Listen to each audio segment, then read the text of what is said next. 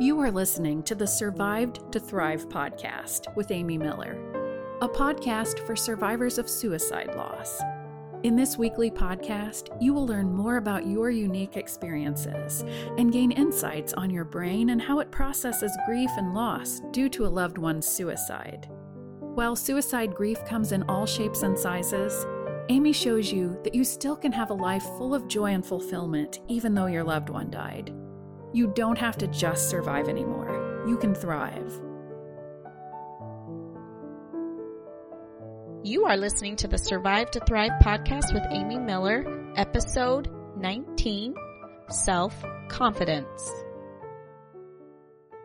Hey guys, how are you? How have you been? I am so looking forward to this podcast today. It's been something that's been on my mind.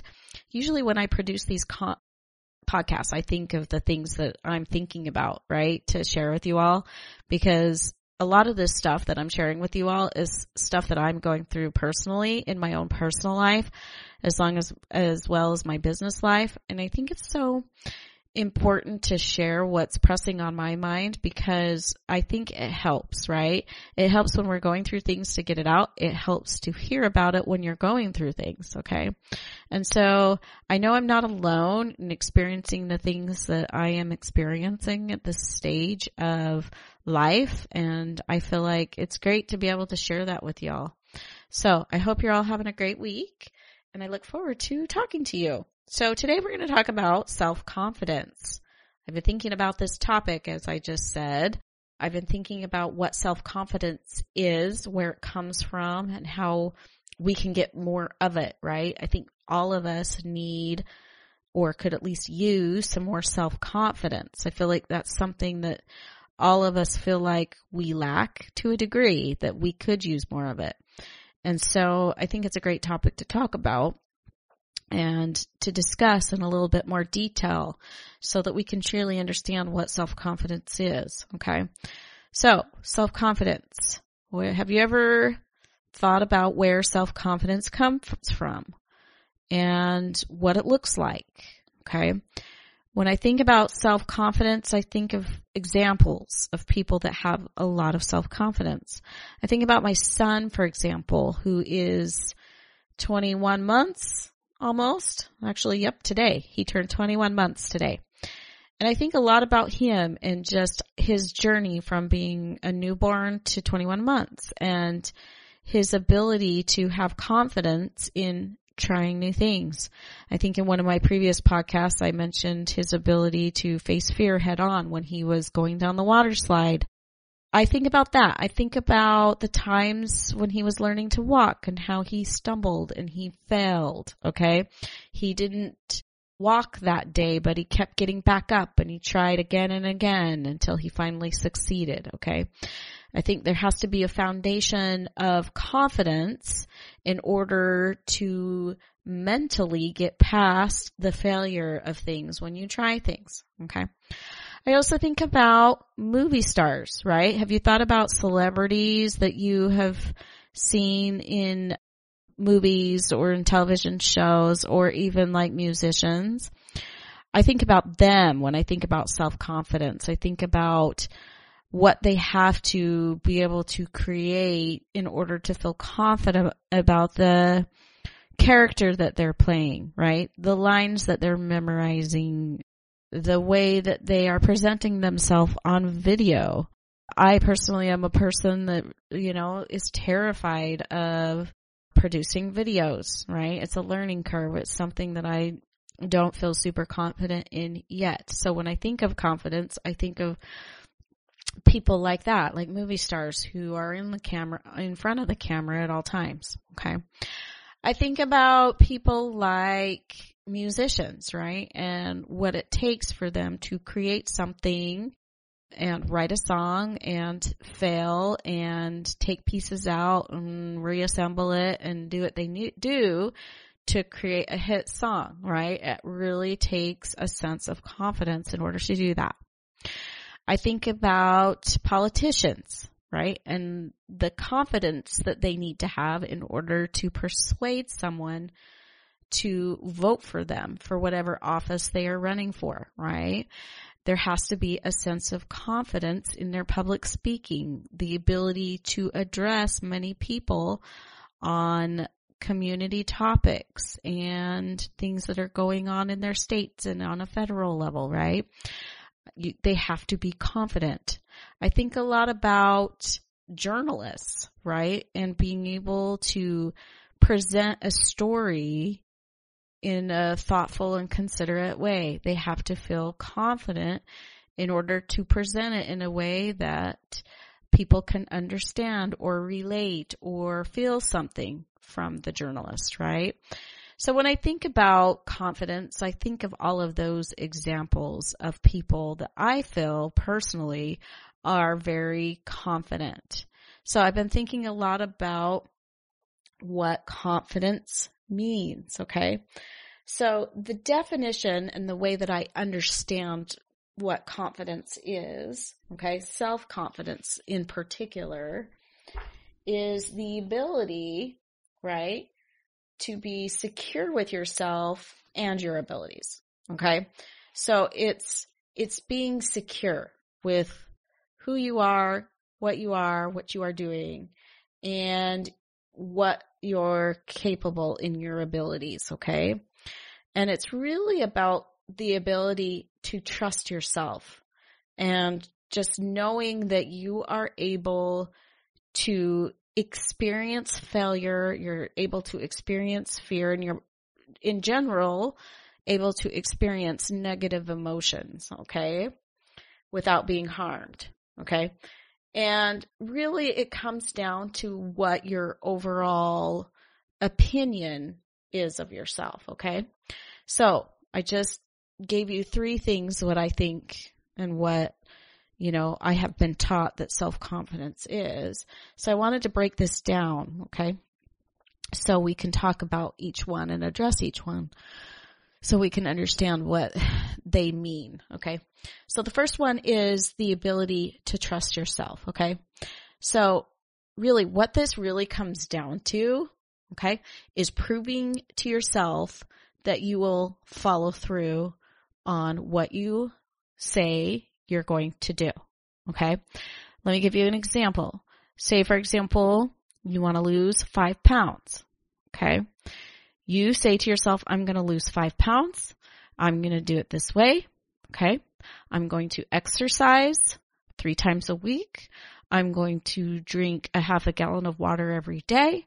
And I am going to watch my sugar intake, okay? So you've committed to yourself that you're going to lose 5 pounds and you're going to do these 3 action steps, okay?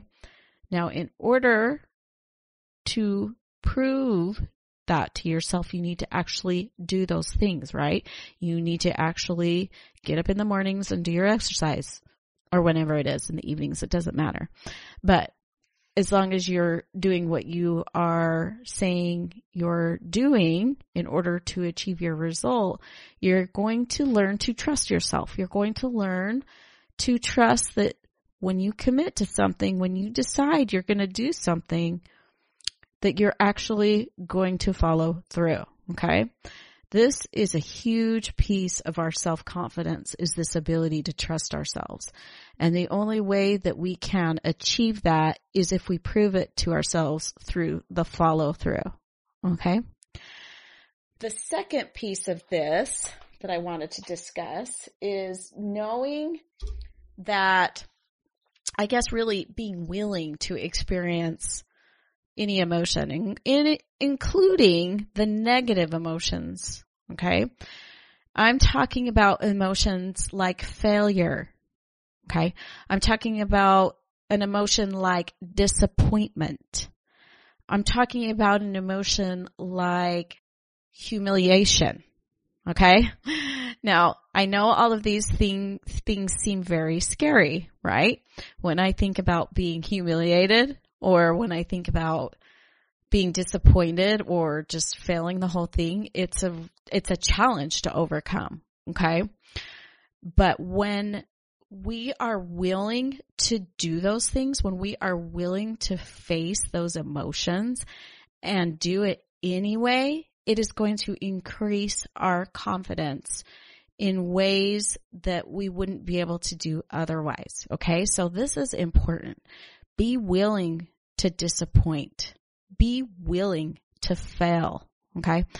I look at my son, like I gave in the example earlier about his willingness, right, to try things because he's so confident. He's willing to fail. He's willing to fall down when he's trying to walk. He is willing to take a tumble when he's climbing things, okay? He's willing to face it head on, right, and not make it to the end, okay? Does he ever quit? No, he doesn't, because he knows if he keeps trying, right, that he will be able to continue to do it, or he'll be able to succeed in the end. Okay.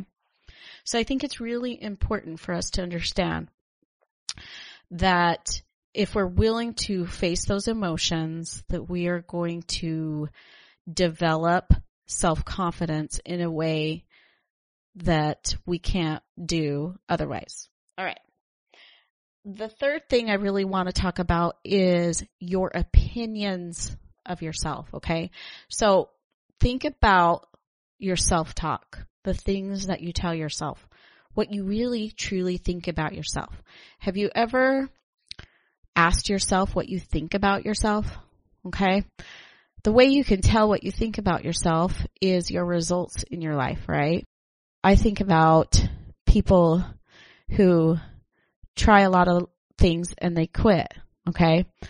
And what I visualize for that person is they're telling themselves that they are not capable of doing it, that they have never done it before, so they can't do it, right? They are telling themselves that they don't know what they're doing. Have you ever said that? I don't know what in the heck I'm doing, right? I've said that to myself so many times, right? And you have to really just make a decision. You know what? I'm not going to say that anymore. Like, what purpose is there to think the thought that I don't know what in the crap I'm doing? What is the purpose of that? Does that increase your ability to achieve whatever it is you want to achieve or to do whatever it is you want to do? I don't think so, right?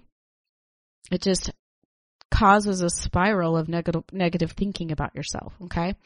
So I think your opinion of yourself is what truly generates or depletes your self-confidence. So I think it's really important to recognize what you're thinking about yourself. There was this exercise that was done once where someone said, okay, I want you to write down all of these things that you're thinking about yourself. Okay. And so then the people in the room were like writing down all of these things about themselves, and, a lot of things that came up, like you're not good enough, you're not smart enough, you're not capable, you're stupid, you're ridiculous. And they were writing all of this negative talk about themselves. And then the group facilitator said, okay, now I want you to turn to the person to your left, and I want you to tell them you think all of those things about them, right? And they couldn't do it. Nobody could tell their neighbor that they were a failure, that they weren't good enough, that they were not capable, right?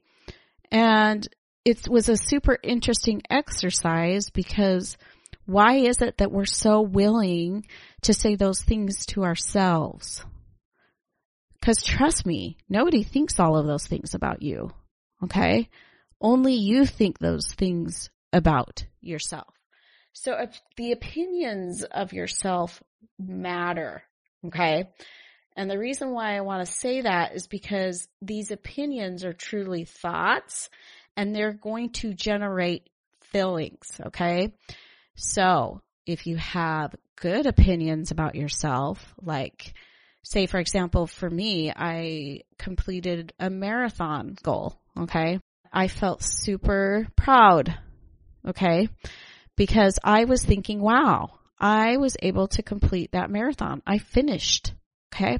What an amazing thought to think about myself, Okay. And I was able to generate a lot of positive emotions. Okay.